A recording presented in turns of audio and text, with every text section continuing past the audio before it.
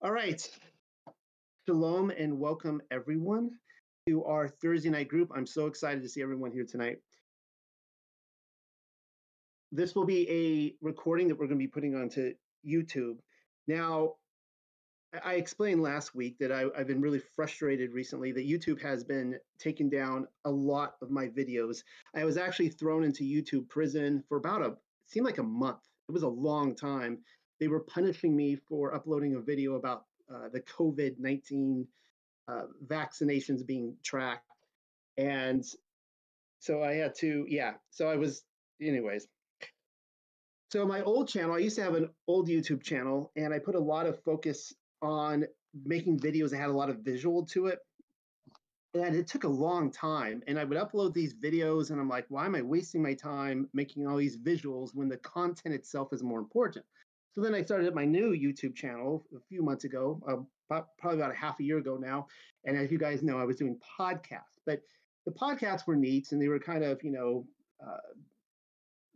shiny and polished and everything, but it would take me a long time to edit all that content. And again, I'm wondering, why am I putting all that focus into these podcasts when I could be doing other things? So now we're starting these Discord chats, and the quality of the microphone and everything is a little bit down on this, but I really want to emphasize the community, and I'm hoping to bring more people from YouTube over here to Discord because this is where it's at.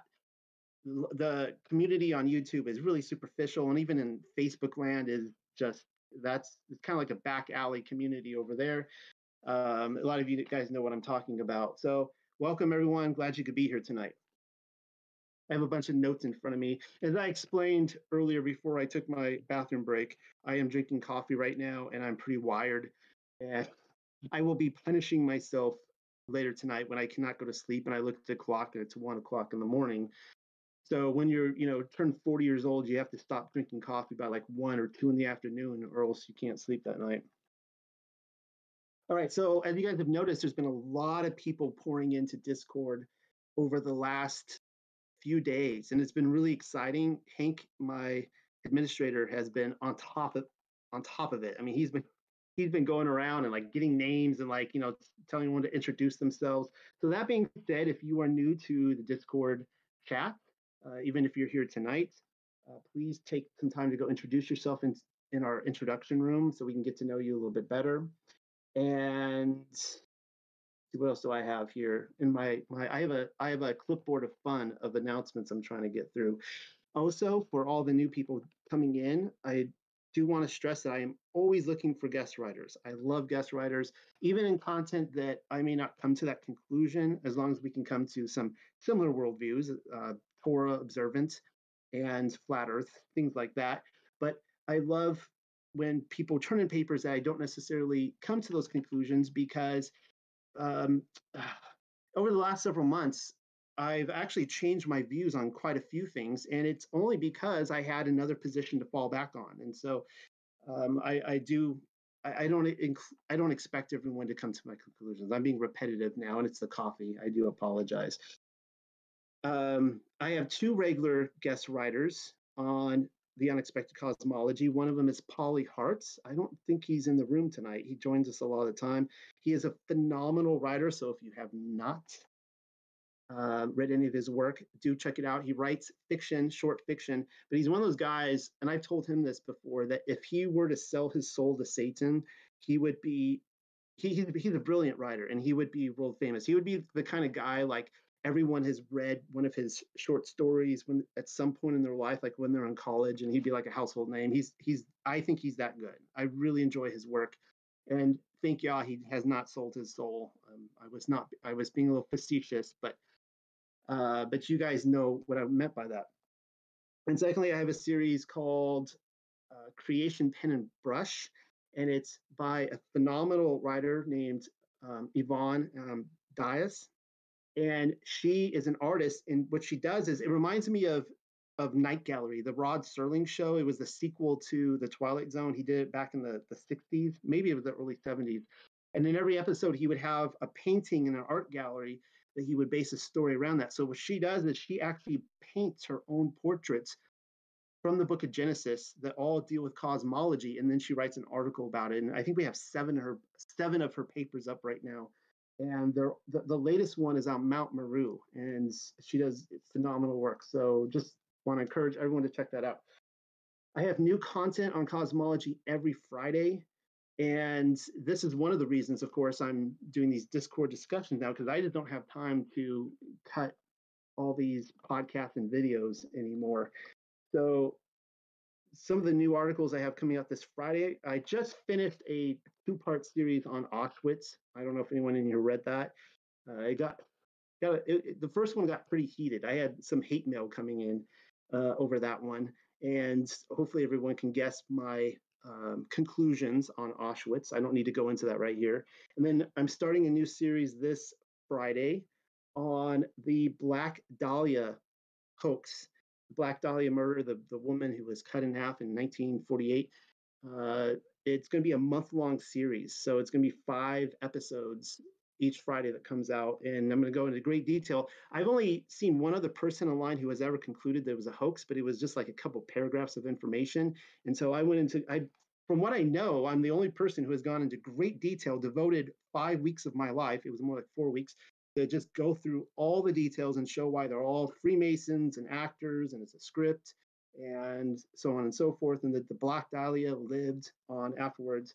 And if you do receive my newsletters, I sent out a couple weeks ago, I sent out a newsletter on the death of George Reeves, the suicide murder hoax. And of course, my conclusion was that was a hoax as well.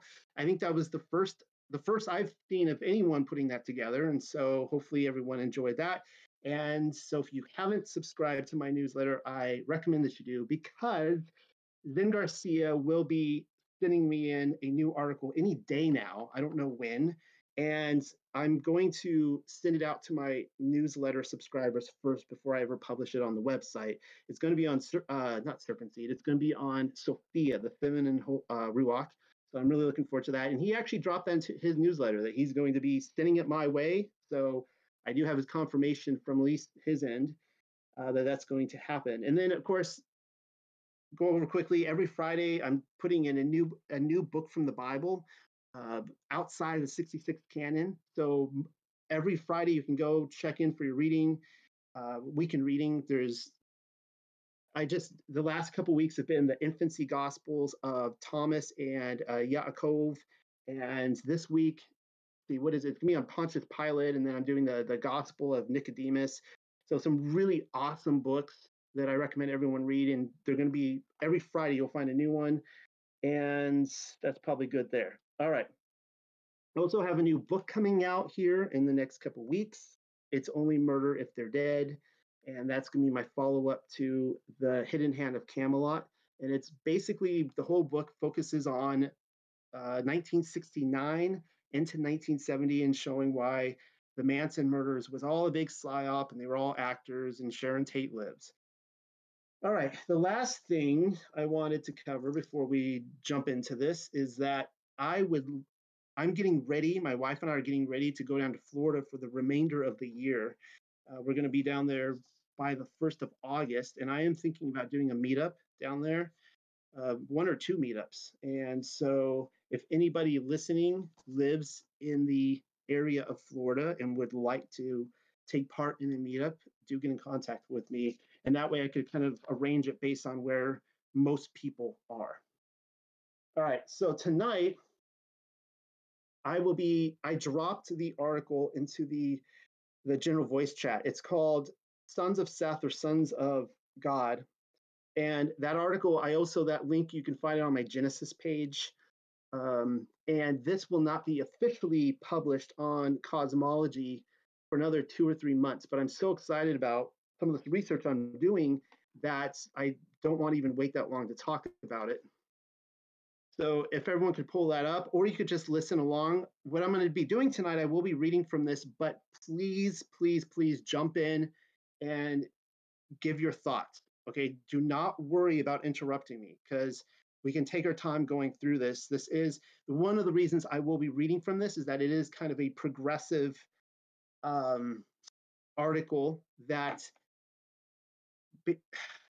when you come into the truther movement, and this article has the ability to upset a lot of people in the truther movement because a lot of people came into it because of the sons of Elohim. In Genesis chapter 6, when it talks about the sons of Elohim that saw the daughters of men, that they were fair and they came down and procreated with them, that right there is what brought a lot of people into the truth of the Bible and beyond. And so what I want to do tonight is look at the two theories in Genesis 6, the sons of Seth theory, and we'll explain what that is if anyone is confused, and the sons of God or the sons of Elohim theory. And of course, I'll explain a little bit more of that and see if it's an either or, like do we have to pick one or the other, or do both of them actually fit together? All right, so I'm going to pull this up. If anybody needs to look at see the link again, let me know. So I'm going to start reading on page 1. It's called Genesis 6, Sons of Seth or Sons of Elohim, a New Perspective. You sat in the office of your church pastor attempting to make a case for angels having sex with the daughters of men and weaning hungry baby giants with them, but he wouldn't hear of it. He paid for his indoctrination at the name of the Masonic Zionist institution framed behind his desk and insists the sons of Elohim were really the sons of Seth, as angels do not have a penis. Hopefully nobody thinks that's too vulgar, but let's face it, that's what we're talking about, right? So, all right, we're talking about sex. And are therefore incapable of procreating. The irony is that most denominational pastors would pass a kidney stone at the mere thought as to why the sons of Seth and Cain were not to procreate. Serpent seed. I know, more angelic sex. The bigger question, though, is why you are still attempting to argue with a graduate of the establishment when you should be fleeing Babylon in order to pursue our Heavenly Father's commands. But that's another topic entirely. Let's face it, come on, guys. When we all came to the truth, we went into our pastor's office and tried to argue with them, right? And they threw us out, most of us. So, see, I'm already sidetracked. That happens often. We're talking about the Sethite versus Watchers theory in Genesis chapter 6. And finally, after arguing with myself endlessly for the last several years, that's actually legit, guys, and rarely seeming to agree. A lot of you guys know I argue with myself probably all the time. I finally have something to offer the truth community. Sons of Seth or Sons of Elohim. I've made up my mind on the matter. The choice is self-evident the more I think about it, but I have yet to hear anyone who's come to the same conclusion. The most obvious one, in fact. You want to know what it is, don't you? Well, I can't very well give that verdict right this moment, as you wouldn't believe me if I told you. You will have to see the evidence for yourself while I take the time to build my case. And that's the reason I'm reading this to you guys. If you're already confused, then I will do my best to sum up the sons of Seth or sons of Elohim theory. In Genesis chapter 6, we read how the sons of Elohim saw the daughters of men that they were fair, and they took them women of all which they chose. Those adhering to the Sethite theory will claim the sons of Elohim spoken of were in fact the sons of Seth, breaking rank among their own guarded lineage to wed the clans of Cain. Contrarily, the book of Enoch delivers a narrative in which a confederation of angelic beings known as the Watchers, they're led by Azazel and Semjaza, descend from heaven and breed Nephilim giants through human women. There's certainly far more to it than that, but I'm giving you the basics. Beginning with the Yahudim's exodus from Babylon, those are the Jews, and continuing on through the Second Temple period, the Watchers theory was immensely popular, as even the book of the prophet Daniel includes one such visitor. It would take the Roman church fathers to turn the tide of battle and insist there are no curtains needing pulled, and that the sons of Elohim were in fact human all along. That's the official history, though. I don't necessarily agree with all that timeline, but it's what we're given. One somewhat ancient text, which apparently disagrees with Enoch's watchers, is the first and second book of Adam and Eve. And that's what we're going to be looking at tonight. But does it really, though? We shall see. Another book which seems to line up with the sons of Sethite theory in Adam and Eve is Jasher. Then again, Jubilees is hands down in agreement with Enoch in that angels are responsible. You see, even scripture seems to be divided. So which is it? You want to know, Sethite or Watchers? Hold your horses, I'm getting to it. All right, so I lined up here the Masoretic text and the Aramaic Targum. So let's go ahead and read these side by side. Genesis 6, verses 1 through 4 from the Masoretic, the Hebrew Masoretic. Basically, your King Jimmy, except I'm using the Sefer.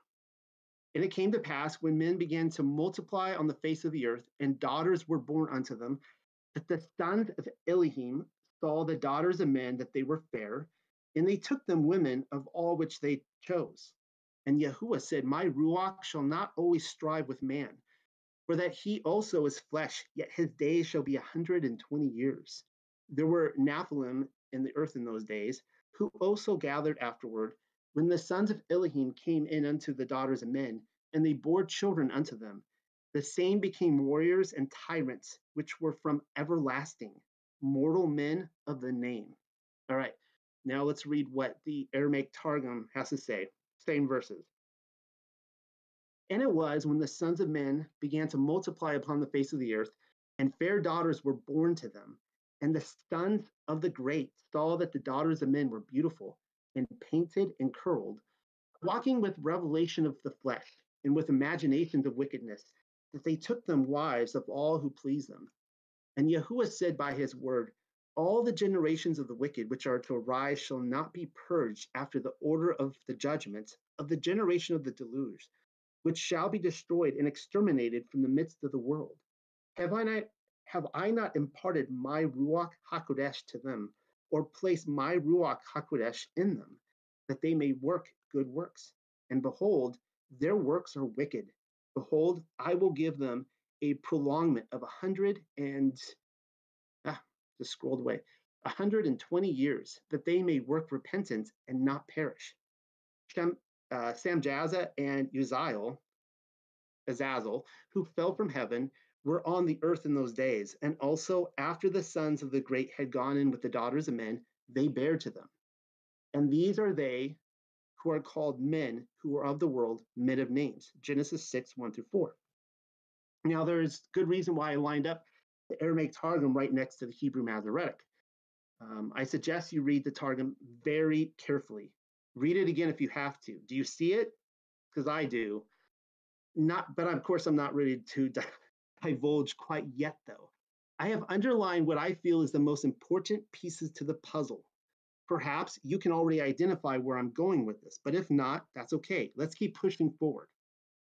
The granddaddy of all angelic sex stories comes to us in the book of Enoch. And as a reminder, it's the same story from Genesis 6. It reads as follows. This is from chapter 7, as you can see. It happened after the sons of men had multiplied in those days that daughters were born to them, elegant and beautiful. And when the watchers, the sons of heaven, beheld them, they became enamored of them, saying to each other, come, let us select for ourselves women from the progeny of men, and let us beget children. Then their leader, Samjaza, said to them, I fear that you may perhaps be indisposed to the performance of this enterprise, and that I alone shall suffer for so grievous a crime. But they answered him and said, we all swear and bind ourselves by mutual execrations that we will not change our intention, but execute our projected undertaking. Then they swore all together, and all bound themselves by mutual execrations. Their whole number was 200, who descended upon Ardis, which is the top of Mount Hermon. That mountain, therefore, was called Hermon, because they had sworn upon it, and bound themselves by mutual execrations. These are the names of their chiefs. Samjaza, who was their leader. I'm going to butcher these names, guys, but you'll forgive me. Urakabaramel, Okay, let's just skip some of these names. I'm going to butcher them all. But there were these were the prefects of the 200 angels, and the remainder were all with them. Then they took women, each choosing for himself whom they began to approach, and with whom they cohabited, teaching them sorcery, incantations, and the dividing of roots and trees. The dividing of roots and trees, just a side note, I think that's what may have bore some of the giantism. But anyways, I digress. And the women conceiving brought forth Nephilim, and they bore to them three races first, the great Nephilim. The Nephilim brought forth the Nephilim, and the Nephilim brought forth the Iliad or Iliud. and they existed, increasing in power according to their greatness, whose stature was each 300 cubits. These devoured all the labor of men until it became impossible to feed them, when they turned themselves against men in order to devour them. That's a pleasant picture. And began to endure birds, beasts, reptiles, and fish, to eat one another's flesh and to drink their blood. Then the earth reproved the unrighteousness. Enoch chapter 7, 1 through 14 from the Sefer. That just about sums it up. Angels had the hots for babes.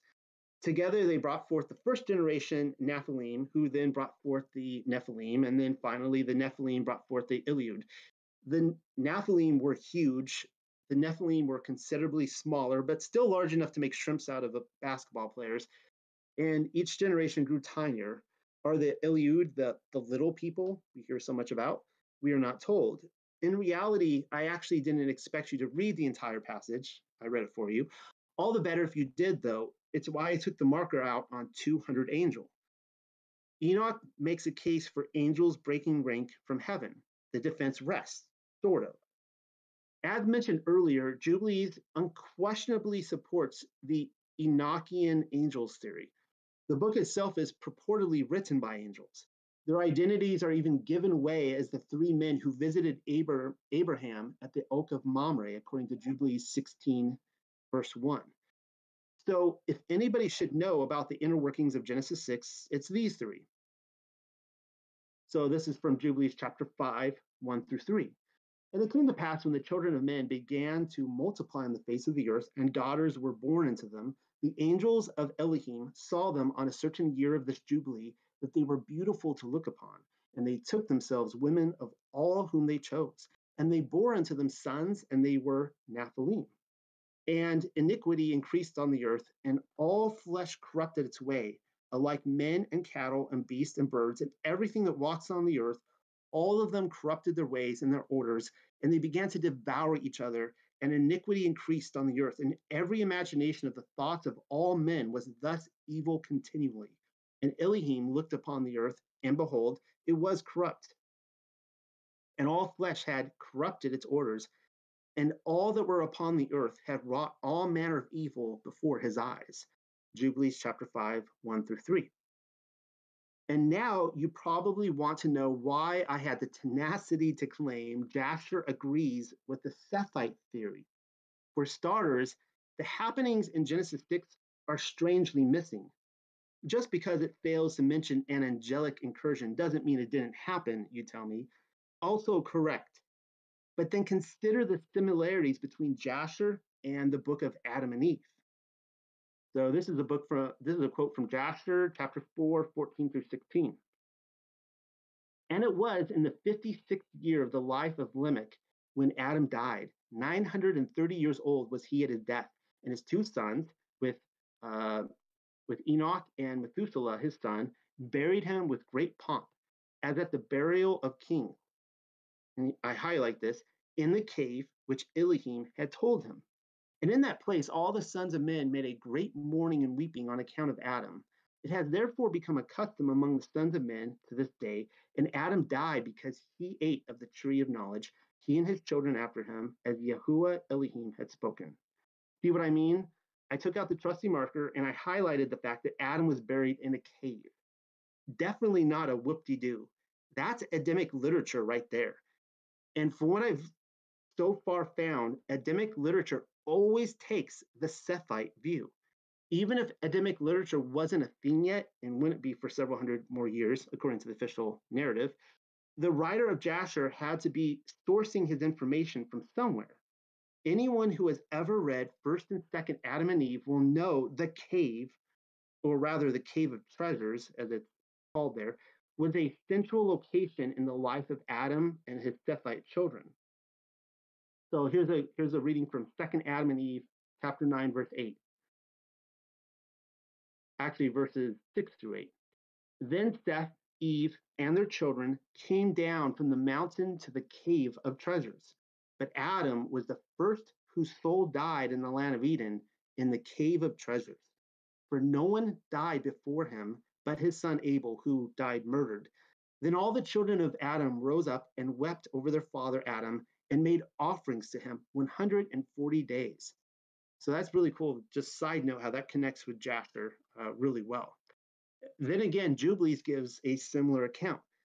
And at the close of the 19th Jubilee, in the 7th week, in the 6th year thereof, Adam died, and all his sons buried him in the land of his creation, and he was the first to be buried in the earth. Jubilees chapter 4, verse 29. Jubilees tells us that he was buried in the land of Eden.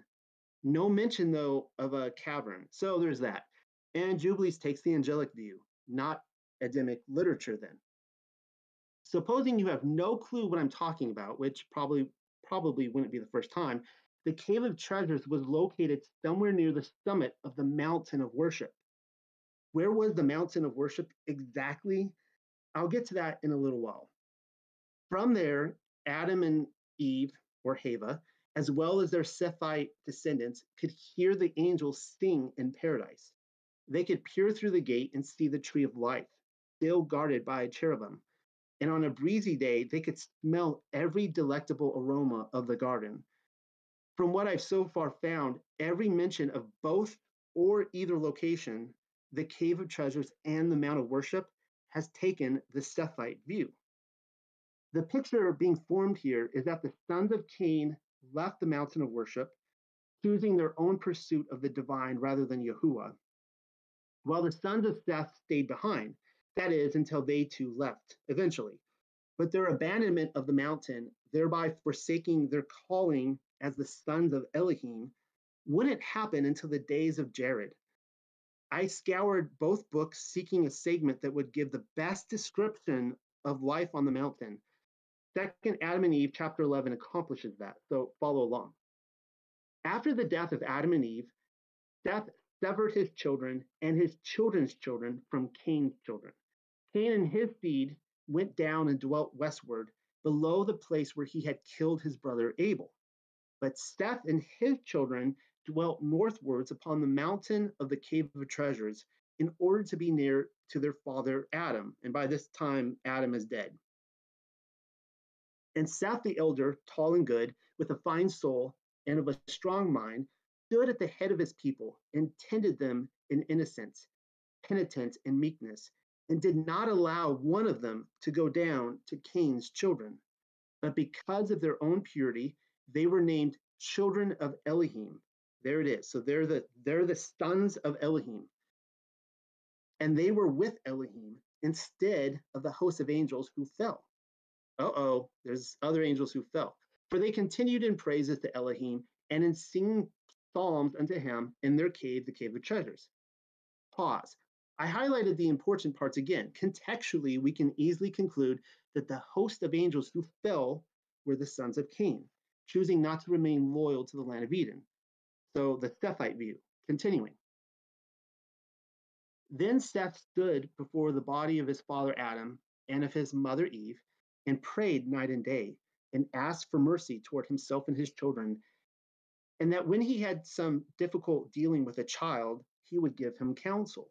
But Seth and his children did not like earthly work, but gave themselves to heavenly things, for they had no other thought than praises, doxologies, and psalms unto Elohim.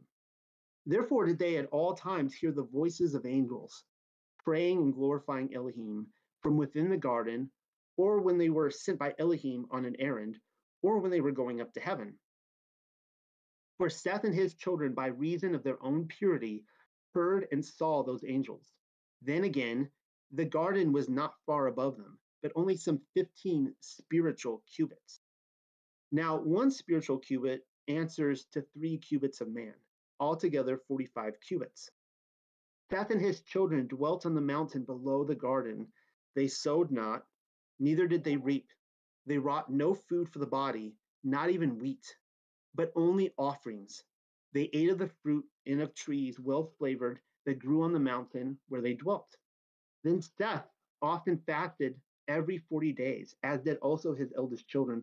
For the family of Seth smelled the smell of the trees in the garden when the wind blew that way. They were happy, innocent, without sudden fear. There was no jealousy, no evil action, no hatred among them. There was no animal passion. From no mouth among them went forth either foul words or curse, neither evil counsel nor fraud. For the men of that time never swore, but under hard circumstances, when men must swear, they swore by the blood of Abel the just. But they constrained their children and their women every day in the cave to fast and pray and to worship the Most High Elohim. They blessed themselves um, on the body of their father Adam and anointed themselves with it. And they did so until the end of Seth drew near. Second Adam and Eve, chapter 11, 1 through 14. Hold on, coffee break. Coffee break. All right. That was a rather long passage, but every detail was delectable. Definitely the Sethite theory. Cain and his children were the first fallen angels. And you obviously know where this is going by now, as the Sethites will select wives from among the Cains in Genesis 6, thereby becoming fallen angels themselves. The obvious implications here is that the Cains were a serpent seed. Ironically, just about anyone who takes the Sethite theory would pass a kidney stone at the mere thought of Satan having sex with Hava.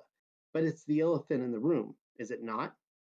Why else would the sons of Elohim be forbidden to play house with a daughter of Cain? Because Cain was a literal child of Satan, and Teepee time was, with his descendants, brought about little Cains everywhere running about the earth, up to no good, wreaking havoc.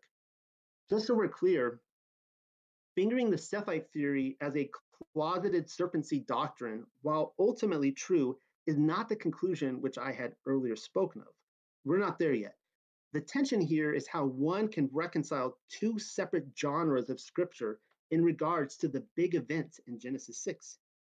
What if I told you that the location of the Mount of Worship not only affirms the Sethite theory, but the fallen watchers story as well?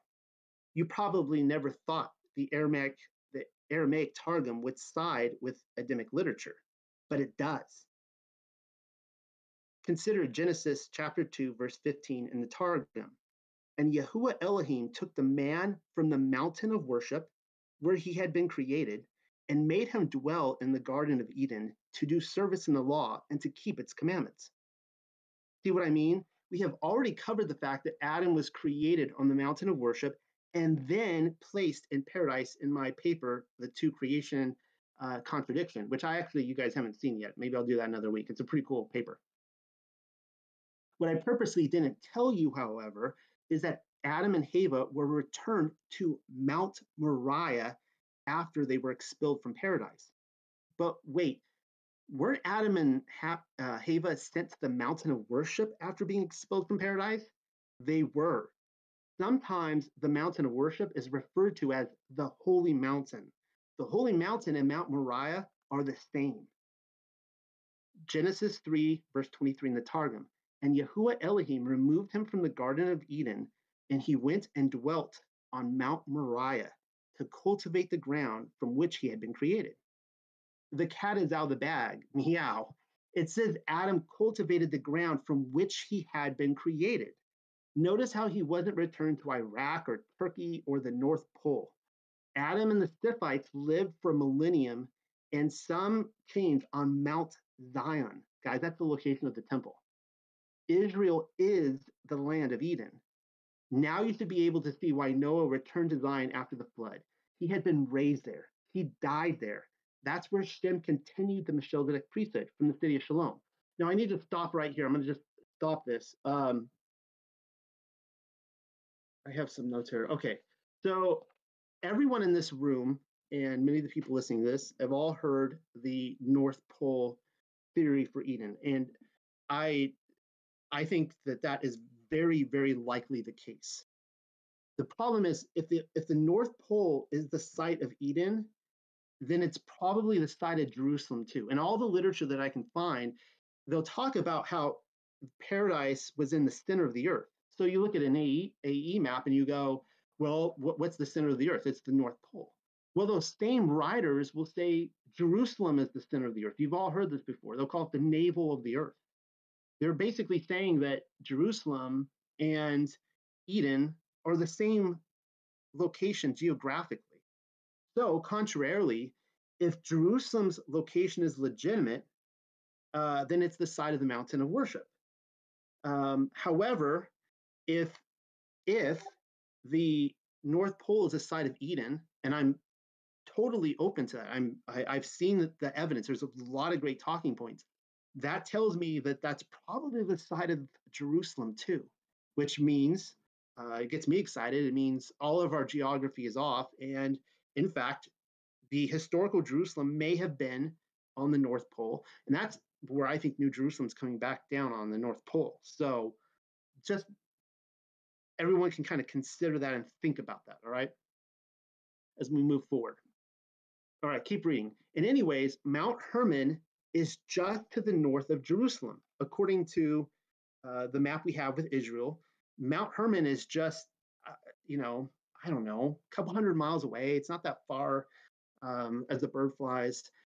That's where the watchers touched down. The children of Cain had initially spread out westward towards Gaza, but would have surrounded the Mount of Worship by that time, the plains of Jericho and Sodom along the Jordan, Hebron in the south, as well as the valley of Tel Megiddo in the north, were likely all a part of their settlement plan. That is to say, if the watchers were to take wives with the daughters of men, it would only seem logical that they would descend upon a mountain revered by the Canaanites or the Canaanites, and Hermon was the one. Was it our true kingdom we long for? Let me rephrase that. What is our true kingdom we long for but Eden, descended once again upon the earth? The story of Scripture from beginning to end takes place in, and at the very least, sets its sights upon the promised land.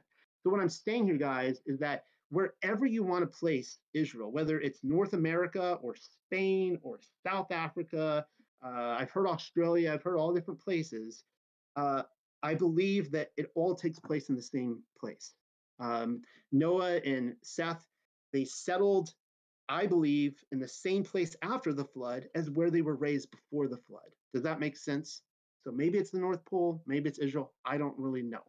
But the Mount of Worship is the same, I believe, as where the temple stood. And the more you look at the literature, the more, to me, that the more that makes sense. It just seems like everything. It would seem strange to me that you would have paradise and the Mount of Worship in the North Pole, and then Mount Hermon is way over here in Israel, and the watchers are touching down there. It's like, no, no, no, no, no. They were all in the same area. They were all within a very close traveling distance. From here on out, I hope to show you that both views are deliberately accurate. The watchers forsook heaven and the sons of Seth, the holy mountain, both by swearing an oath together. We have already seen the watchers swear their oath in Enoch chapter 7, and now in 2nd Adam and Eve chapter 20, the sons of Seth do the same. The comparisons are not by accident, nor are they intended to cancel each other out. So this comes from 2nd Adam and Eve chapter 20, verse 24.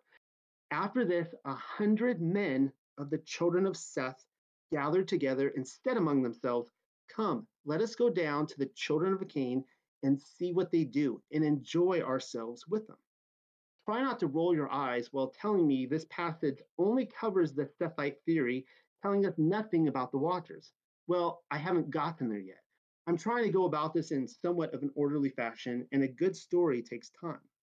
They didn't do the math right, you tell me. There should be 200 of them. Oh, really? The Hebrew Masoretic doesn't say there were 200 of them, nor does the Aramaic Targum. Only the book of Enoch says 200. Therefore, 2nd Adam and Eve is still in agreement with Genesis. But Enoch, oh, stop it. Perhaps Moshe isn't strictly speaking about Enoch. Or to put this in slightly different terms, perhaps Adam and Eve really is in agreement with Moshe, and both parties consider the Watcher incursion as a different event entirely. Even before 100 Sethites swore an oath, the Watchers had already appeared. Follow along. Satan then appeared to him with 30 men of his host in the form of handsome men, Satan himself being the elder and tallest among them, with a fine beard. They stood at the mouth of the cave and called out to Jared from within it. 2 Adam and Eve, chapter 17, 4 through 5. The him here is Jared, son of Mahalalel. Satan has arrived at the cave of treasures in order to trick and ultimately seduce Adam's third great grandchild into a life with his Canaanite children in the valley below. But the math is still wrong, you tell me. No, it isn't. Why do all 200 have to appear with Satan at the cave of treasures? The other 170 were probably occupied selecting brides, teaching magic, root cutting, and the art of warfare and stuff. Had second Adam and Eve counted 202 angels in his rank, I would agree with you that the math is wrong, but they didn't. Anything less than 200 would still be correct. If anything, it adds to the believability. The only time all 200 are recorded as having assembled together is on Mount Hermon while swearing an oath. The scene continues. Satan and his 30 helpers are successful in convincing Jared that they are Adam and his other dead fathers, thereby luring him away from the mountain to a nearby village. But something very interesting happens there in that village. But when the sons of Cain saw them, they wondered at them and thought, these are beautiful to look at, and such as we never saw before. So they rose and came with them to the fountain of water to see their companions. They found them so very handsome that they cried aloud about their places for others to gather together and come and look at these beautiful beings. Then they gathered around them, both men and women. Then the elders said to them, the elders here are the angels with Satan. We are strangers in your land. Bring us some good food and drink, you and your women, to refresh ourselves with you. When those men heard these words of the elder, every one of Cain's sons brought his wife, and another brought his daughter, and so many women came to them, everyone addressing Jared either for himself or for his wife, all alike. But when Jared saw what they did, his very soul wrenched itself from them. Neither would he taste of their food or their drink. The elder saw him, the elder of Satan, as he wrenched himself from them, and said to him, be not sad, I am the great elder. As thou shalt see me do thyself in like manner. Then he spread his hands and took one of the women, and 5 of his companions did the same before Jared, that he should do as they did. But when Jared saw them working infamy, he wept and said in his mind, my fathers never did the like. He then spread his hands and prayed with a fervent heart and with much weeping, and entreated Elohim to deliver him from their hands. No sooner did Jared begin to pray than the elder fled with his companions, for they could not abide in a place of prayer. Then Jared turned round, but could not see them, but found himself standing in the midst of the children of Cain. 2 Adam and Eve, chapter 17, 35 to 45. That scene just I find so haunting. I highlighted the sentences of interest. Satan's confederacy of fallen angels are selecting human women for wives and then asking Jared to do the same. In other words, ancient Adamic literature wasn't saying that the Watchers never took human wives. Rather, it simply wasn't interested in that fact. The only story which the Sethites were concerned with was their own. Soon after Jared's return to the mountain, it is safe to assume the Watchers have been busy procreating. That's my problem, you tell me. I assume too much. Well, then let's continue with the narrative, shall we? And the sons of Cain, who wrought all this, and shone in beauty and gorgeous apparel, gathered together at the foot of the mountain in splendor, with horns and gorgeous dresses, and horse races, committing all manner of abominations. Meanwhile, the children of Seth, who were on the holy mountain, prayed and praised Elohim in the place of the host of angels who had fallen. Wherefore Elohim had called them angels, because he rejoiced over them greatly. But after this, they no longer kept his commandment, nor held by the promise he had made to their fathers. But they relaxed from their fasting and praying, and from the counsel of Jared their father, and they kept on gathering together at the top of the mountain to look upon the children of Cain from morning until evening, and upon what they did, upon their beautiful dresses and ornaments. Then the children of Cain looked up from below and saw the children of Seth standing in troops on the top of the mountain, and they called to them to come down to them. Second Adam and Eve, chapter 20, 14 through 17. Again, that scene is so haunting. Like, it's given this picture that the few remaining sons of Seth, they're on Mount, what I believe is Mount Zion, and just the valley all around them, Gehenna, it would be Gehenna, and all around. They're not allowed to come up to the mountain. We learn it's because there's like a fire, the spiritual fire that protects them. And you could just look down this valley, you could see all the women, dressed up like, floozies, and they're all, playing like rock music, and there's probably pyrotechnics and lights and this big party going on, and just, day after day after day. It says right there that the women seduced the sons of Seth with beauty and gorgeous apparel. But how can that be? I thought the Watchers introduced beautifying techniques. They did. Enoch says as much. Chapter 8 of Enoch. Moreover, Azazel taught men to make swords, knives, shields, breastplates, the fabrication of mirrors, and the workmanship of bracelets and ornaments, the use of paint, the beautifying of the eyebrows, stones of every valuable and select kind, and all sorts of dyes, so that the world became altered, and impiety increased, fornication multiplies, and they transgressed and corrupted all their ways. Enoch chapter 8, verses 1 and 2. Again, you will say Enoch is proof that one account or the other is true, but certainly not both, as we are otherwise dealing with glaring contradictions. But I'm here to tell you that they're both correct. 200 watchers descended upon Mount Hermon and swore an oath, and then 100 sons of Seth did the same from their own mountaintop. We are simply dealing with two separate events that are closely connected on a linear timeline.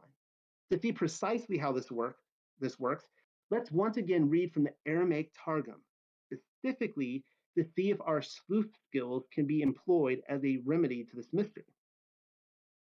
So I'm not going to read from the Masoretic, but you can see that on the left. Let's just read through the Targum again. Keeping in mind everything we've just read, let's read this again with fresh eyes. And it was when the sons of men began to multiply upon the face of the earth, so this would be the children of Cain, and fair daughters were born to them, and the sons of the great saw that the daughters of men were beautiful, and painted and curled, walking with revelation of the flesh, and with imaginations of wickedness, that they took them wives of all who please them. And Yahuwah said by his word, all the generations of the wicked which are to arise shall not be purged after the order of the judgments of the generation of the deluge, which shall be destroyed and exterminated from the midst of the world. Have I not imparted my Ruach HaKodesh to them, or placed my Ruach HaKodesh in them, that they may work good works? And behold, their works are wicked. Behold, I will give them a prolongment of 120 years, that they may work repentance and not perish. Samjadah and Uzziel, who fell from heaven, were on the earth in those days. And also, after the sons of the great had gone in with the daughters of men, they bare to them. And these are they who are called men, who are of the world, men of names. Genesis chapter 6. Boom, there it is. The sons of the great were seduced by beautiful women, eyes painted, hair curled. And who taught them the art? The watchers did. Therefore, the sons of the great cannot possibly be the watchers now, can they? If it's contradictions you're after, then the women seduced the watchers with painted eyebrows, only to be taught the art of painting their eyebrows by the watchers. See what I mean? What this tells me is the sons of the great are indeed the same as the sons of Seth inhabiting the mountain of worship. But Enoch, you tell me, what of Enoch? I've already highlighted it for you. A few lines down, the Targum specifically references Enoch in stating that Samjadah and Uzziel were on the earth in those days. But but that they had already fallen from heaven before the sons of the great had gone in with the daughters of men. Boom, there it is. It doesn't actually say they were among the sons of great, only that they were on the earth in those days, and also that they bare to the daughters of men afterwards. If you need this spelled out for you, the watchers first descended upon Mount Hermon. After making an oath, they taught the women the art of beautification, among many other art forms. In return, and with the watchers to guide them, the beautiful women seduced the sons of Seth from the bottom of the mountain. Do recall Satan and the 30 angels who led Jared out of the cave and down the mountainside. They were certainly not shy in taking vow. Then the elders said to them, "We are strangers in your land. Bring us some good food and drink, you and your women, to refresh ourselves with." When those men heard these words of the elder, every one of Cain's sons brought his wife, and another brought his daughter. And so many women came to them, every one addressing Jared, either for himself or for his wife, all alike. The watchers were showing Jared, son of Mahalalel, precisely how it's done. All right, guys, that was a lot of reading. Got through it. And thanks for hanging in there with me. So how did I do? Does it make sense to everybody? Does anyone have any objections to the sons of Seth and the sons of Elohim theory both being correct and both happening on a linear timeline, but one which we often get confused? I got it. I thought you did a great job with pulling those timelines together from those scriptures. So I loved it. Appreciate that, Robbie. Yeah, the first time my heart was broken the first time I read Adam and Eve, because I loved the first book, Adam and Eve. And I get to the second book of Adam and Eve, like, wait, what? It's like the Sethite theory. And then people keep telling me, well, just disregard second Adam and Eve and just follow the first one. And I'm like, well, you can't do that because it's the same writer. It's just they happen to the scroll. They ran out of scroll space and they had to form a new scroll, hence a second book. And they do that all the time, like the writer of the Gospel of Luke and Acts or whatever. So anyways, and then I went back and I read it again and again and again. And pretty soon, this is one of the things I love about scripture.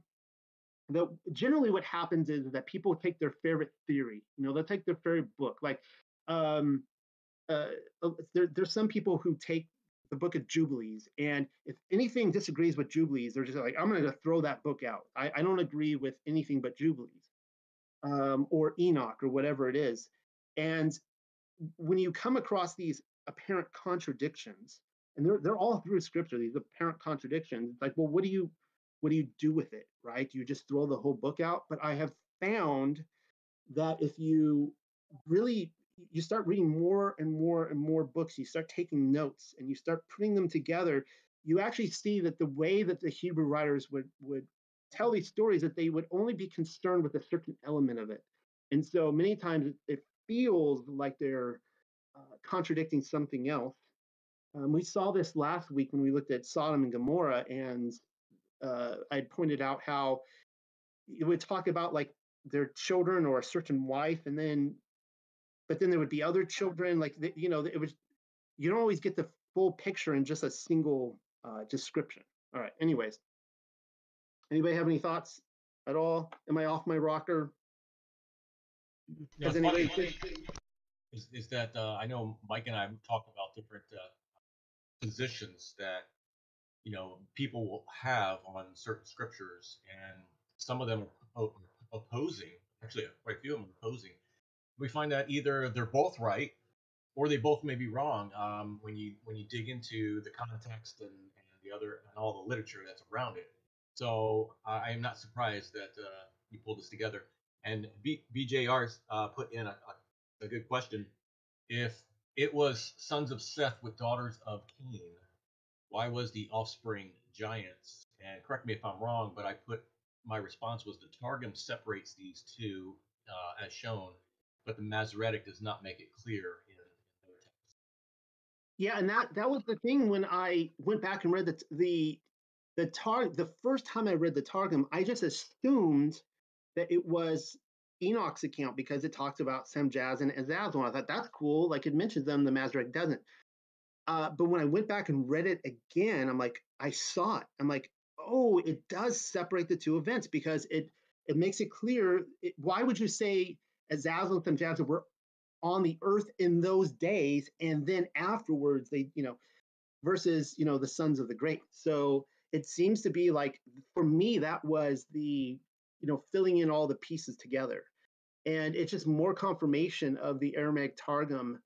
Michael and I were talking earlier today about some other texts, and I always say, like, the Targum has come through to me over and over and over again. And if it comes down to it, if there's any kind of perceived contradiction, I'm gonna take the Targum's word on it because it just comes through over and over again. Once again, the answer there shows us it's both doing evil, and it's not an either or. It shows clearly when you listen and look into. It is clear. It's like one happened and then the other event.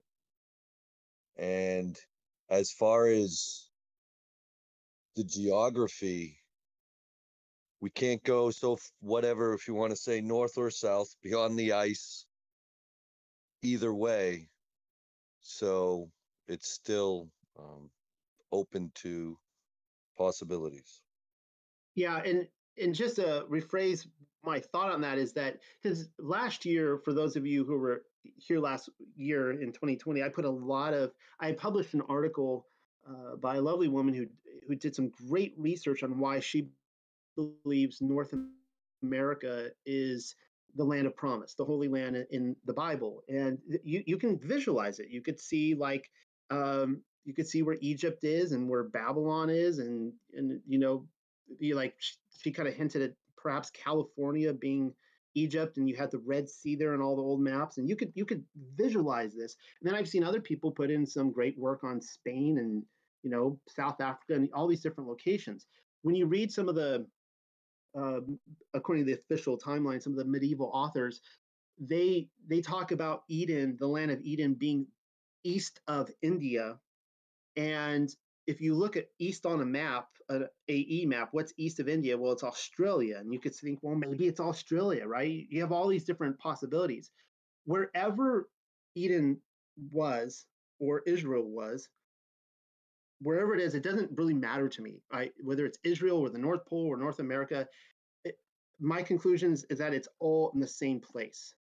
So just to reemphasize, if the North Pole is the mountain of worship and paradise was directly above that, which seems to be a very good cases for that, then I would argue that the Holy Land was there too. And that's going to be, mind-boggling for some people to accept that. But yeah, they're both in the same place. Like Scripture seems to imply that in every way, shape, and form. I was Yeah, wherever that may be. It Yeah. isn't like what you're saying. It's like, hey, it's maybe could no. It's in one location. That the story unfolds or takes place, and Yeah. that's what's. It's like if we. It's more like it leads us closer to the truth, not more away from it. So even if we have more possibilities, it's really revealing that we know. It's almost like New Jerusalem. It's like, okay, things are being revealed. Josh, you were going to say something? Oh, yeah, I was just gonna say it was.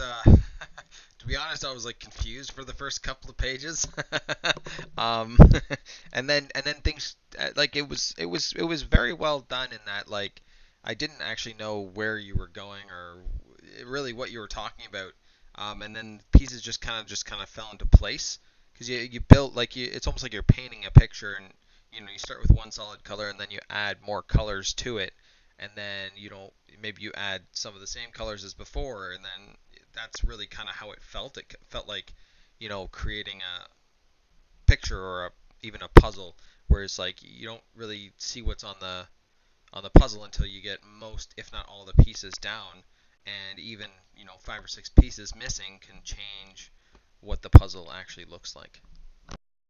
It was a concept album, like progressive rock music, like something Genesis would have done back in the 80s.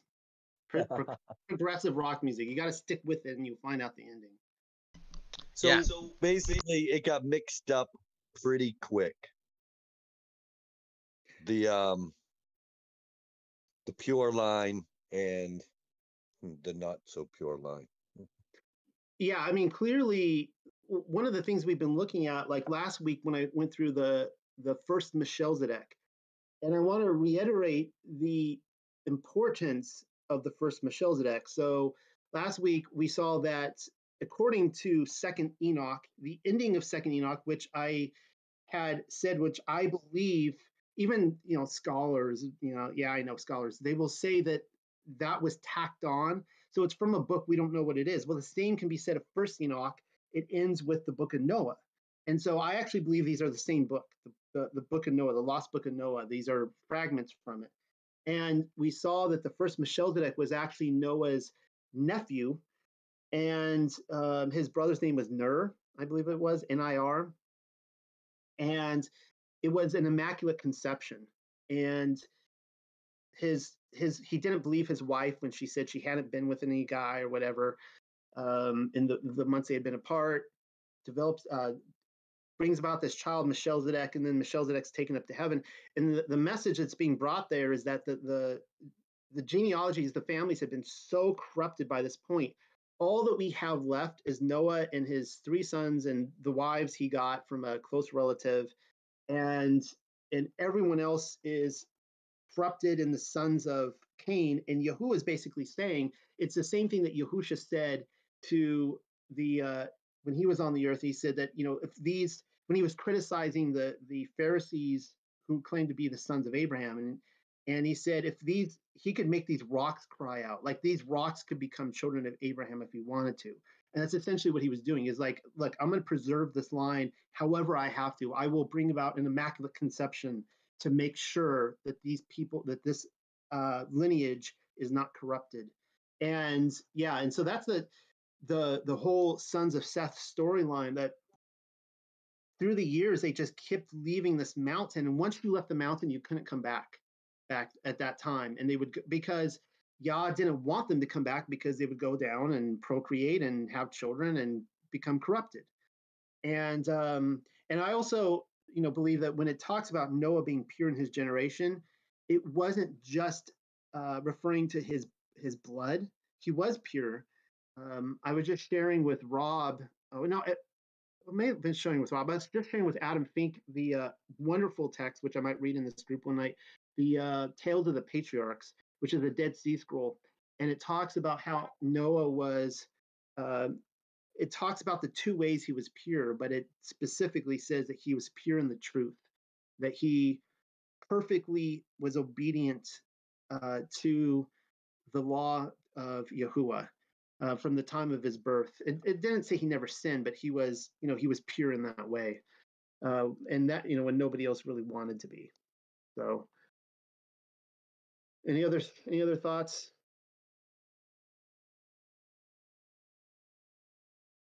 Right. So you are correct that the Sons of Elohim refers to angels. Hello. The Sons of Elohim refers to angels in both theories, in the Sons of Seth theory and the Sons of Elohim theory. But the Sons of Seth theory says that the Sons of Seth were angels, and that's why I say that they're both correct. That the mountain of worship, that it was kind of like when Adam and Eve fell from paradise. They lost their shining immortal nature, but they came down to the mountain of worship, and there was still more falling they could have done. They were still accredited in the eyes of Yah as being the sons of Elohim to him. Hopefully that makes sense. I wasn't sure if you were confused by that. So one quick question, just a thought that occurred to me, but I want to follow it up with something else. When it says that Adam died, what do we like? What is the thought when it comes to him dying? Like, because it says he died because he ate of the tree of knowledge. Um, Yeah. does that mean that he actually perished? Does that mean that he went to Sheol? Does that mean that like he wasn't righteous, right? Like, I guess he didn't ascend. Like, it's not Yeah. like he was taken away. What the flip happened? What happened to him? Did he die? Die? Like, for real die? So he for real died. His soul was taken to Sheol. Now there are slight variants to the story, which I need to look at a little bit more. There's a wonderful book called The Apocalypse of Moses. Another variation of that book is called the Book of Adam, and it talks about what happens to Adam when he dies. His soul is taken to Sheol, and his body is taken up to paradise and preserved. And so I need to look at that. So it's kind of like, well, where's this cave that he's buried in? Is the cave on the mountain of worship, or is it in paradise? And I need to look more at that. But what we learn is that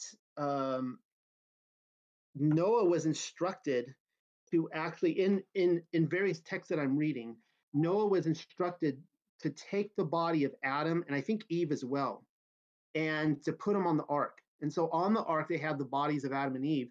And when the flood receded, they were then instructed to put the bodies on Mount Zion or Mount Moriah. And so once again, we see another connection to Mount Moriah / Mount Zion being the location of the mountain of worship that was right below paradise. So if you read the Gospel of Nicodemus, which is a phenomenal book, I love it. Because when we talk about 70 AD, the mud flood, all this kind of stuff, and asking the question, did the first resurrection happen? Well, according to the Gospel of Nicodemus, the first resurrection happened at the resurrection of Yahusha. And this is where Matthew says that the dead came out of their tombs and they walked around, right? And it's this weird, bizarre little passage. We're like, well, what do we do with that? Well, the Gospel of Nicodemus is all about these dead people who came to life, and the Pharisees went and they found out where these people were, and they went and like started interviewing them. And what we come to find out is that the resurrection of the dead happened, and the reason Yahusha came and died and went down to Sheol was to free his friend Adam. Adam was down there, and he went to get Adam. And then, of course, once he got Adam, everyone else followed. But it's the story of how he takes Adam and resurrects him and takes him up to paradise.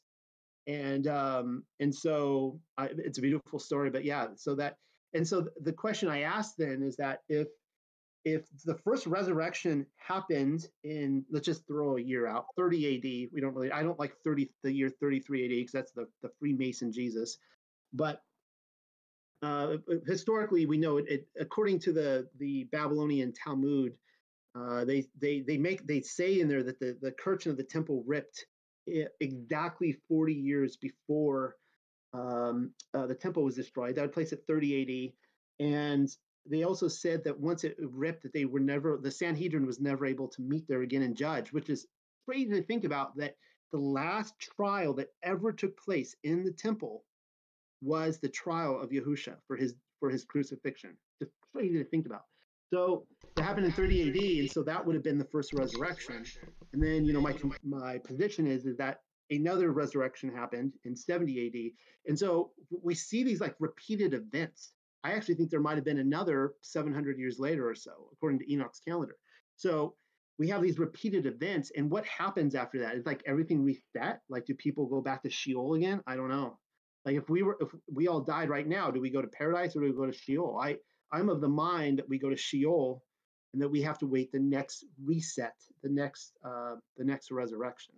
So I went on a little tangent there, but hopefully that answered Adam's fate. Yeah, awesome. The other thing that I was looking to try and cover was, I was just wondering if maybe I could very quickly in like a few short sentences sum up kind of what your thesis is for the article, and then you can either confirm or deny kind of my understanding of it, just in like a nutshell. So The like, the Geneva Convention says I gives me permission to give my name and rank and nothing else. oh, okay, But go ahead. perfect. So essentially, what the whole the concept is that Hasatan had sex with Eve and created Cain, and Cain procreated, had kids, blah blah blah. Then the Watchers, after a certain amount of time, who are these 200 angels, they saw, hey, there's a bunch of hotties down here. Let's go, let's go procreate with them. They created these huge, hundreds of cubits size people, and if you can extrapolate on what that means in feet, that would be cool. Then after that time, the sons of Cain had some kind of also like sexual event, serpent seed type thing. Now I think I'm getting confused, but that's kind of how it goes. Like the sons of Elohim are different from the sons of Seth. No, the sons of Seth then fell and went with the women of Cain. Some of them did, and they're totally separate groups. Precisely. Then when you put everything together, and serpent seed is the missing ingredient as to why, just a straight reading of Genesis, why the sons of Seth and the sons of Cain were separate lineages. Like it seems it's really weird if you just, it's like, why are there separate lineages and why were they not to mix together? And so, yeah, so Satan tempts Eve, they have sex, have a child. Actually, I guess the Targum, and I take the Targum's word for it, the Targum says that they had twins. Adam basically knew his wife after Satan did, and though he had known her before that, and they had twins. They had Cain and Abel. When Abel was born, Abel looked just like Adam, and the Targum says he looked at Cain and he's like, he doesn't look like me. I don't think that's my son. And so, yeah, Cain was the son of Satan. It's basically the plot line to Rosemary's Baby. Pretty crazy stuff. But if you watch Rosemary's Baby, the Roman Polanski film from 1968, it's like it's just serpent seed repeated. And so now you have the lineage of Cain, and what I'm trying to figure out is the Targum says that they were twins, Cain and Abel, but then we also learn about uh, Cain and Abel each had twin sisters, and the Jasher makes it out like there were 2 sons and 3 daughters. So I actually wonder if there were 5 children that were born all at the same time, which is very possible. But only Cain was the son of Satan, and so and then we see Cain basically rapes one of his sisters that he wasn't supposed to. She was supposed to be Abel's wife, and he kills Abel, rapes his sister, takes her off. He forms his whole lineage. Then the incursion of the Watchers come. The 200 of them, they touch down on Mount Hermon, which again I argue is wherever Mount Hermon is, it's in close proximity where to the mountain of worship is. They're in close. It's not like the North Pole and then Mount Hermon way over here. They have to be close together. The Watchers come down. The 200 of them form their pact. They go take human lives, and then the Watchers, these angels, help the sons of Cain seduce the sons of Seth, and most of the sons of Seth leave their mountain and go down and intermix with them. And so now we've just got Noah and Methuselah and Lamech and their wives and a few sons, like Noah's brother, just a few people left who remained loyal and didn't wander far from the mountain of worship. Does that, and that's when the flood comes. Does that all make sense?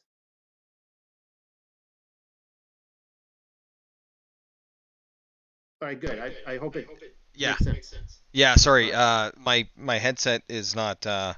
I'm playing through speakers, so my headset turns off every 10 minutes all by itself if it doesn't hear anything. But yeah, no, that makes a lot of sense. How, like, because I've heard a couple of different theories about these giants, the first Nephilim or whatever they were, that they might have been referring to actually and I'm not sure if you've heard about this, but there are no trees on flat Earth theory, which is that all of the trees actually were already cut down by these giants, and all of the mesas that we see littered throughout the U.S. and actually all over the world um, are actually just the stumps of these trees. And they look like tree stumps. They have the exact same properties of tree stumps. They even have like large cellular structures. That like all of it is super crazy. I follow a group that take these people. They walk around and take pictures of these things, and they're trees. But that these giants were actually trees and not people. There's also a verse that says they were walking around. Um, they look like huge trees walking around. Um, but how large were these giants purported to be? I think it's at 300 cubits or something like that. How many feet is that? Somebody shared a picture. I'd have to dig into it now. It's in our Discord group. They shared a picture of a foot they found in the desert, a stone foot, and the foot is probably like uh, 30 feet long, and it's a perfect foot. And so you can do the math. I did the math on that. It would have been hundreds of feet tall, this giant. And I do believe that there was a generation of giants, the first generation that we call the War of the Titans in like Greek mythology. And these guys were huge. Some people have speculated that the Grand Canyon, young Earth creationists try to make the case that that was the flood. I actually don't believe that the Noah's flood was as destructive as young Earth creationists claim. For example, there's a lot of people in this room that are in the state of Florida. I love that state. If you talk to a young Earth creationist, they will say Florida is the result of Noah's flood, that it's actually the runoff of the Appalachian Mountains, which I get the visual of that. Like I could see what they're talking about. But I actually don't think Noah's flood was that destructive, where it like reshaped the whole earth. I think that there's a lot of monuments that we see on this earth that predate the flood, including the Great Pyramids. The Great Pyramids, I've read a source in here before that the Great Pyramids, I believe, were built by Seth. And so, and finished by Shem.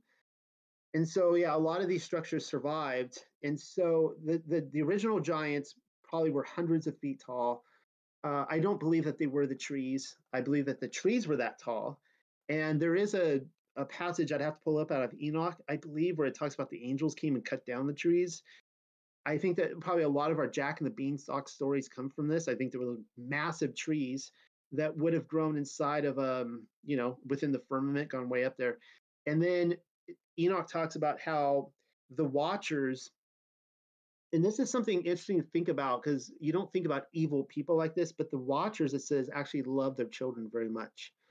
And as part of their punishment, before they were buried in the earth, they were forced to watch their children kill each other off. And so this is the War of the Titans. All the giants now are killing each other off. And I interviewed the individual who lives in Spain who discovered the Mammoth Mountain. It's like in his backyard. He's actually one of Rick Hummer's good friends. And as you guys recall, Rick Hummer was on several weeks ago to talk about the mud flood. And I interviewed him, and this guy, you can find his videos on YouTube. He's done a whole series on this giant elephant. This elephant was so huge, its foot would have smashed city block. That's how big this thing was. But what's amazing about this mountain that's been turned into stone is that you can not only see where its ears and its eye sockets and its tusks were.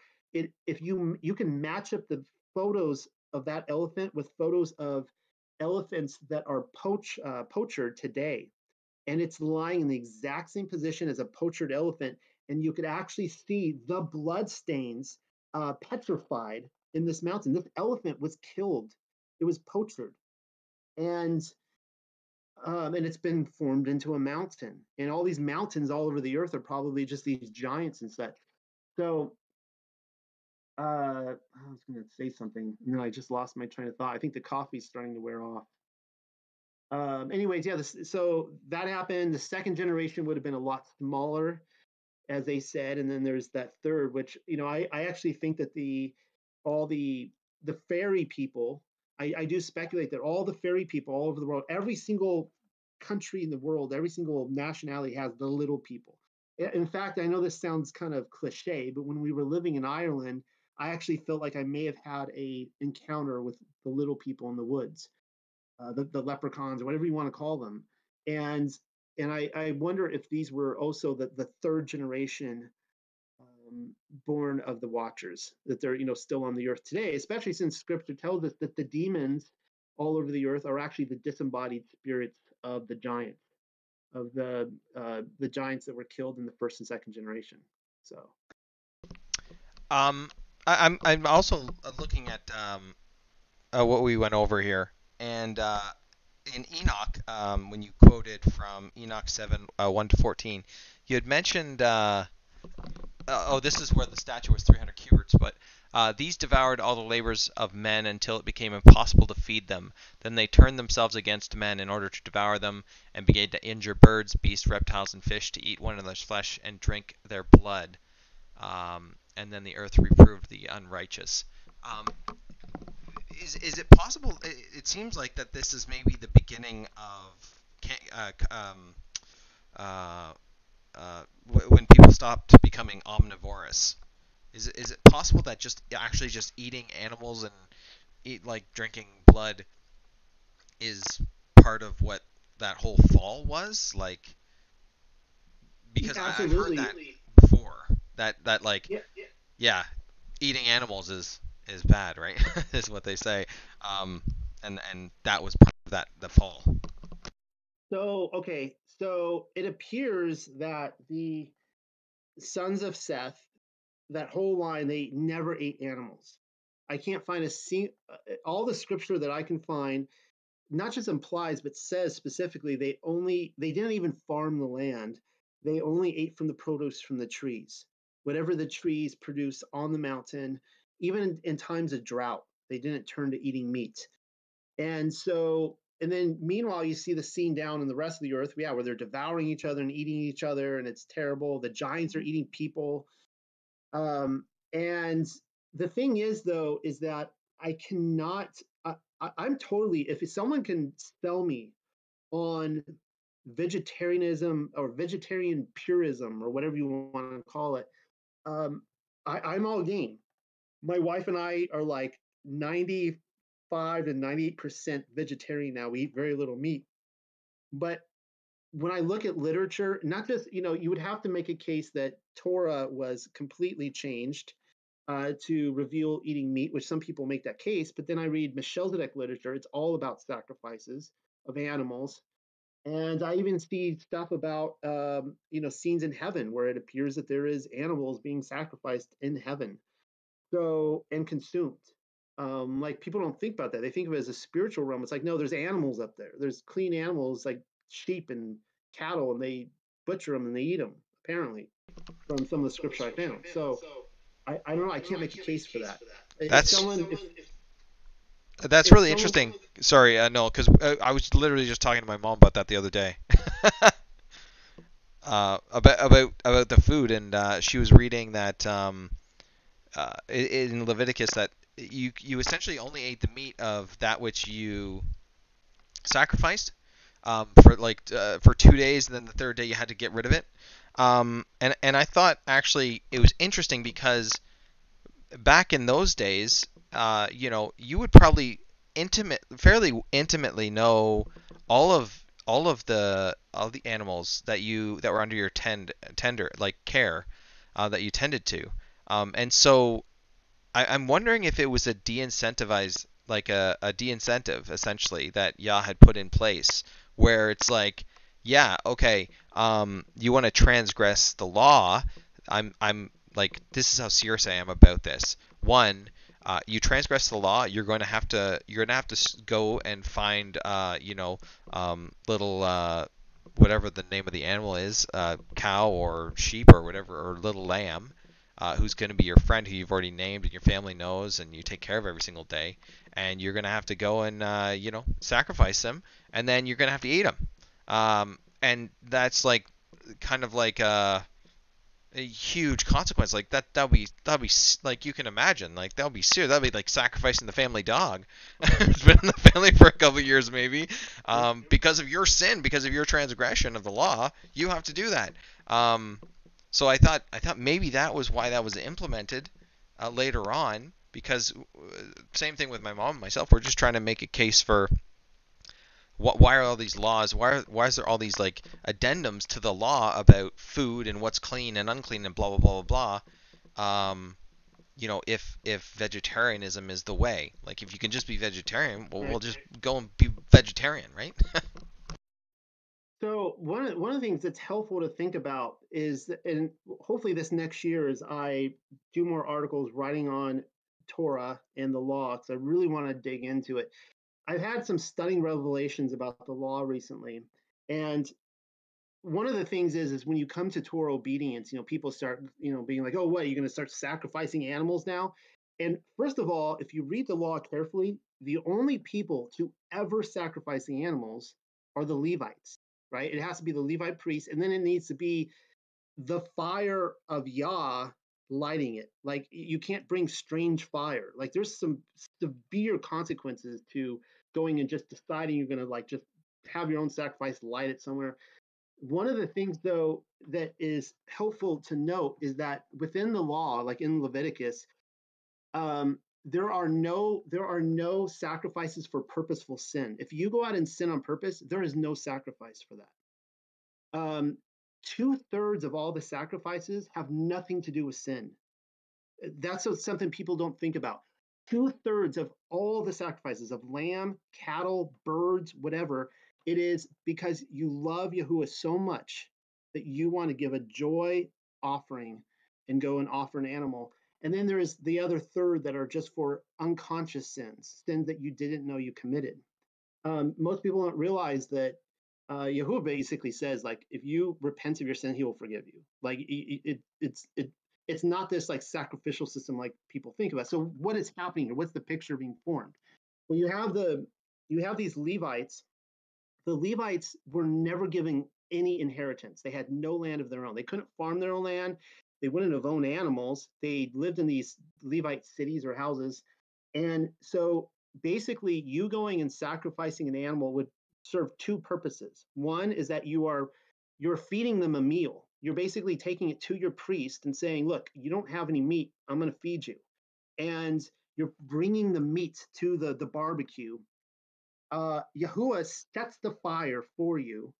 You can't bring strange fire to this, and you're feeding the priest, but you're actually, more than anything, it's Yahuwah, the Most High, saying, "I want to eat with you. Like, I want to personally dine with you." And so you're actually eating a meal in the presence of the Most High, and that's why 2/3 of the sacrifices are just because you want so badly to go have a dinner date with the Most High. Like I'm going to bring this lamb and out because I want to eat with him. Does that make sense? Like, it's actually, we have this horrid picture of the Old Testament.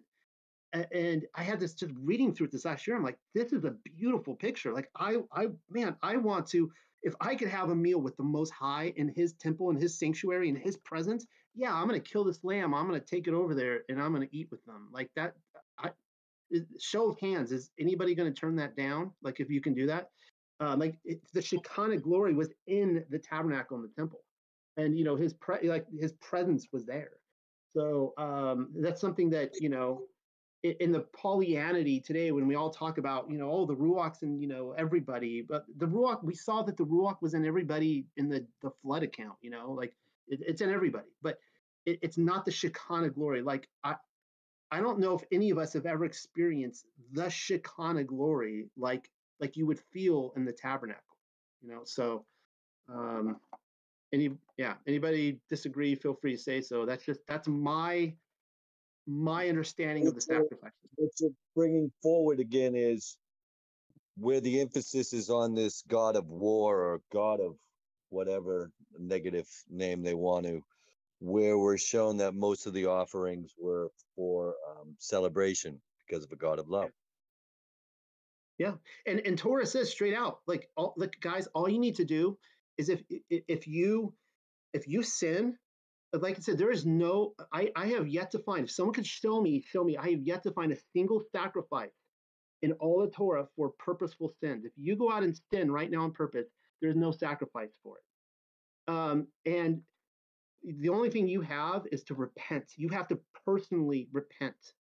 Um, not by killing an animal. You repent, and this is, this is the point, of course, of bringing joy offerings and thanksgiving offerings, is because you you Yah wants you to turn from your sins and just be like, dude, I just want to spend time with you. Just come and spend time with me, right? And this is why you see later on scripture, like in Isaiah and stuff, where he says, I hate your sacrifices. I hate your feast, because you come here and you don't even want to spend time with me. You don't care about me. You just want to, oh, look, I'm just going to sacrifice some animals, get that out of the way, and then we're good to go, keep on sinning. And, this is like church mentality today. It's the same thing. Yeah. That's definitely interesting. But what about scripture? And I don't know the scripture off the top of my head, the verse, but it says that even the animals have like a ruach, and they seem to have understanding. And it seems like like humans and animals spoke the same language, in the Garden of Eden, and maybe somewhat up into the flood time. And certainly animals have spoken throughout Scripture in certain events. So it's like, I'm just curious, like, why? Like, I always thought maybe the whole sacrifice thing was like you said, kind of having like a meal together. But then y'all wouldn't consume the blood of, like, y'all wouldn't consume the blood of an animal, right? Like that, like, if we shouldn't do it, and it's purported as the Nephilim doing that as a bad thing. Right. You know, why would he accept that? Remember, And also that, in addition to that, there's the Cain and Abel story where they brought their sacrifice. Apparently, I've heard a secondary argument, which was that Cain brought kind of just whatever, and Abel picked the very best of what he had made, or picked the very best things, and it was very intentionally picked. But I've also heard that Cain brought meat, and Abel brought like fruit and vegetables, and I've heard the exact opposite of that. That Cain brought fruit and vegetables, and that wasn't good, and Abel brought a lamb, and that was all good. Yeah. It has nothing to do with the fact that one brought a lamb, the other brought grain offerings or anything like that. I'd have to look at where it is, and there's different books, like Jubilees talks about it. I think Jasher might, Adam and Eve talks about it, quite a few, and in every single one, it was Cain's heart was just wicked and evil. And what's really interesting is in the Aramaic Targum, when right before Cain kills Abel, he does the same thing that who is it? Esau. The same. He gives almost an identical speech to Esau. Both Esau and Cain say there is no afterlife, there is no heaven, there is no consequence or judgment to their wicked deeds.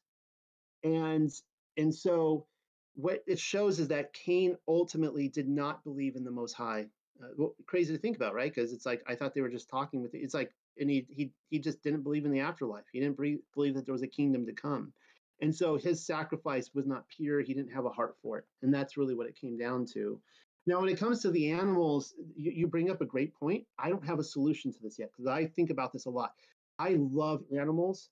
I have no problem being a vegetarian. I'm not one of those, like, just, oh yeah, like I judge my manhood by, like, if the bell still rings or whatever, right? Well, we know the relationship changed in the garden. It did. The Book of Jubilees, if you take the Book of Jubilees, it does, and I believe this. The Book of Jubilees says, basically, we know that there was a confusion of tongues at Babel, where he confused all the people and spread them out. Well, the first confusion of tongues happened in Eden, when the animals, it said that all animals spoke one tongue, the holy language, which we know, the language of heaven, which is Hebrew, apparently, and that it was after the sin of Adam and Eve that there was a confusion where the animals could no longer speak to people. Now, this makes perfect sense. Anyone who's ever owned a dog or any of these animals, it's almost like, you could speak to your dog and your dog understands what you're saying. They know your commands, they know your emotions, and they could respond to it. And yet we know dogs communicate with each other perfectly. They don't have a problem, and yet they're incapable of communicating to us. And so there is clearly like no amount of evolution or science or whatever has ever been able to fix that. And so there is clearly a confusion that's happened that Yah is keeping dogs and other animals from being able to communicate with us. So something did happen. And that's the hard part. It's like, well, why can we eat them now? Because I don't believe that animals are unconscious of their existence. I don't believe that for a moment. I believe, that whole argument, like who said they're not conscious of their existence? There's that story in the Targum with I just read in a couple Torah portions ago where Balaam is, his donkey sees the angel. When the donkey turns and speaks to him, the donkey starts talking about how he's an unclean animal and he will not be able to enter the kingdom of heaven. And I thought, well, that's really interesting. And like it's telling the Targum is telling you that the donkey knew that that there was a kingdom of heaven. He knew more than obviously Cain and Esau. So yeah, I think that animals do know that stuff, and that's why when I see animals, I talk to them about Yahuwah all the time. Did I tell you guys a few weeks ago there was a raccoon down the road in the woods, and it was kind of near sunset, and the raccoon was out like hunting for snakes or whatever. And I saw the raccoon and I started saying shalom, and I started just telling the raccoon how Yahuwah loves him and how he made him. And the raccoon just turned and he looked at me and he got down on all fours and he just was turning his head. And I talked probably for about 20 minutes to this raccoon, and he was maybe 10, 15 feet from me, and he was just listening to everything I said. Well, then I left and I went home. Well, that raccoon followed me home. And it actually, I saw it every day for the next week, and it was sleeping in the grand oak tree right outside of our bedroom window. And I'm like, that's crazy. This raccoon followed me home. And so I do when I see animals like deer in the woods or sheep or cow or whatever, I talk to them, and I kind of feel like maybe they can understand me sometimes. So yeah, That's awesome.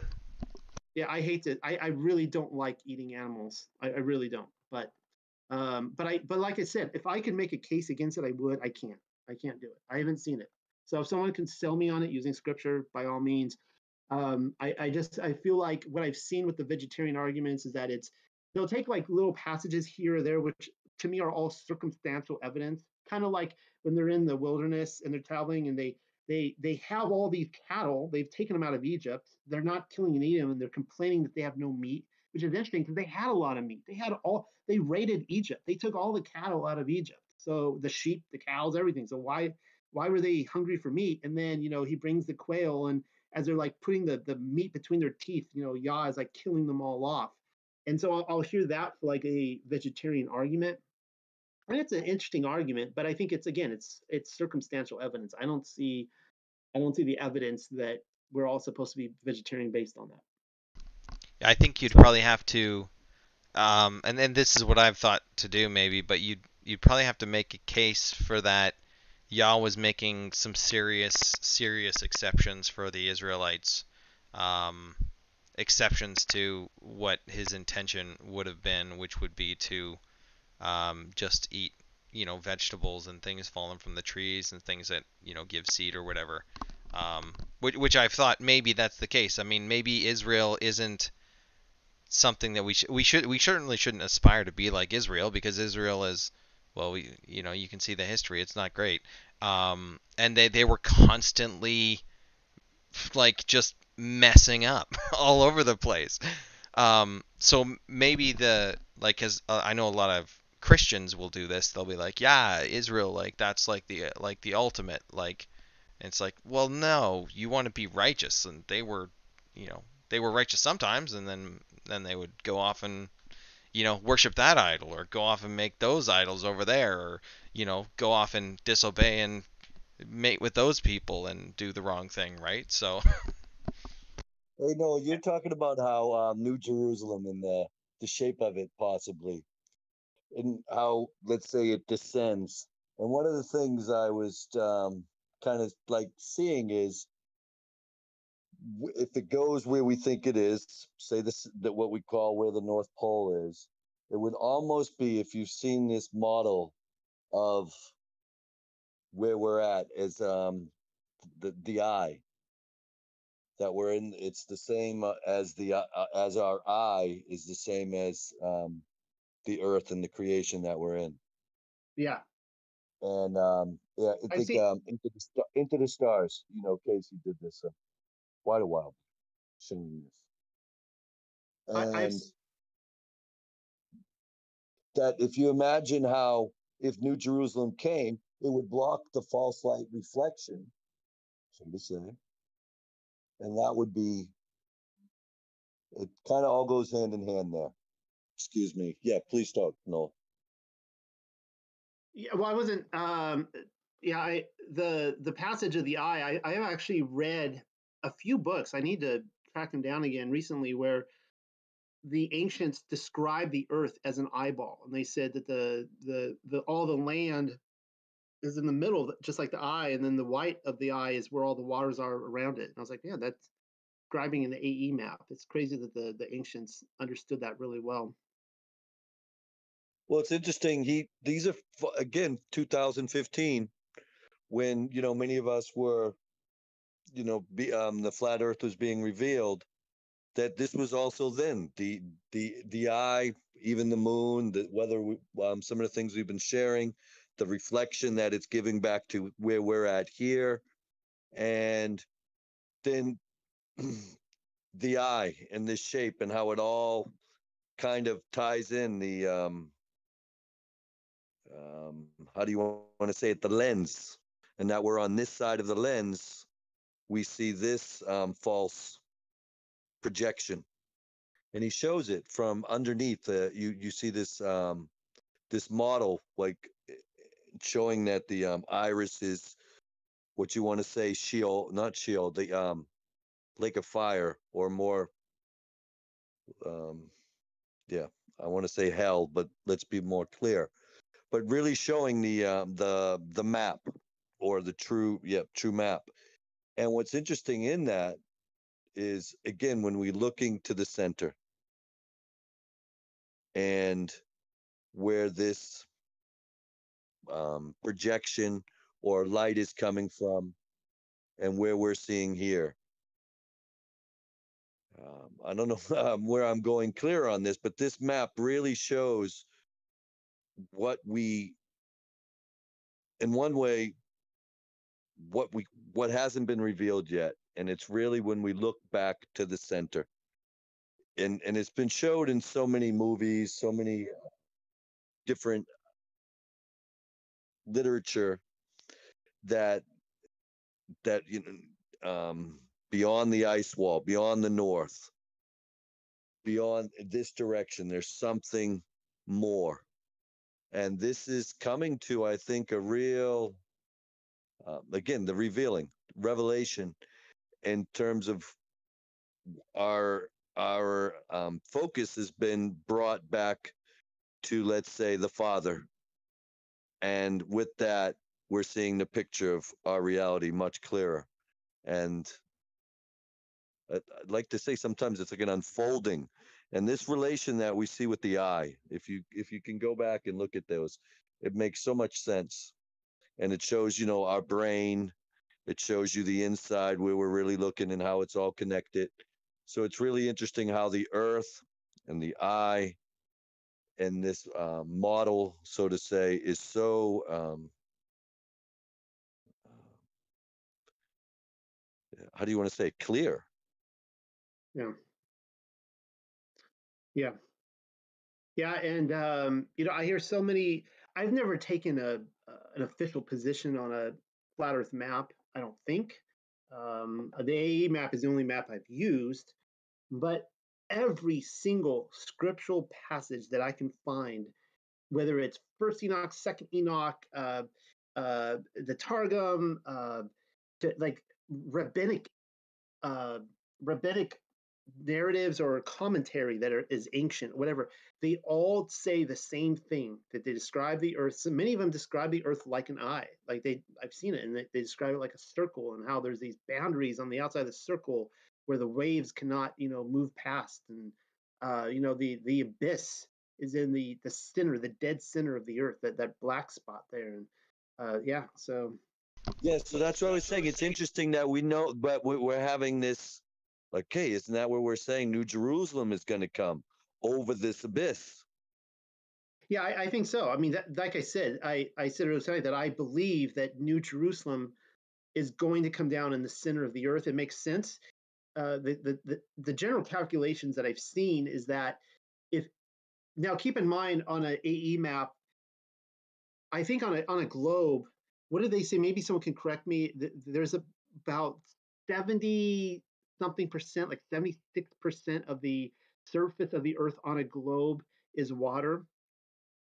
But if you were to, of course, spread out flat into a big circle, the southern hemisphere gets immensely bigger. So that also tells me they could hide a lot there as well, especially since all flight paths are created by NASA. Most people, even flat earthers, don't know that NASA actually creates or all international flight paths where you can and can't go. Anyways, if you were to take New Jerusalem and put it on the North Pole, and a rough estimate of how big we speculate the Earth to be, if you were to be in Antarctica, then this is why it says there's no need for the sun or the moon anymore. If you were to be in Antarctica, it is my belief that New Jerusalem would be bigger on the horizon than the moon. Like if you can all imagine like a super moonrise and it looks so big and beautiful when the moon first comes up, a full moon, New Jerusalem would look bigger than that. That's how big that city is going to be. It's going to be massive. Like if you're standing directly under, assuming, everyone's divided, whether it's a pyramid or a square, I could really care. I don't care which. Both the pyramid and the square have been corrupted by the occult. I've seen people say it can't be a square because of, or it can't be a cube because of like, Saturn and Mecca and, all that stuff. And then others say it can't be a pyramid, but then you look at the Eye of Horus and it's all corrupted. But either one, assuming that it's a cube, if you were to stand directly under New Jerusalem, you couldn't see the top of it. That's how massively tall that would be. It'd be huge. I mean, you would have to be like, I think hundreds of miles back to see the top of that bad boy. I hope that you guys, before we did this, I should probably close up here soon. Before we started this talk tonight, I went on a prayer walk through my neighborhood, and I was, looking at the alligators and the birds and looking for bats and owls and all sorts of stuff. And I just really feeling the joy of my salvation, joy of just a gratitude and thankfulness to Yah that He woke me up to the truth. And I hope that everybody, sometimes we lose sight of that in the world when we just, there's so much.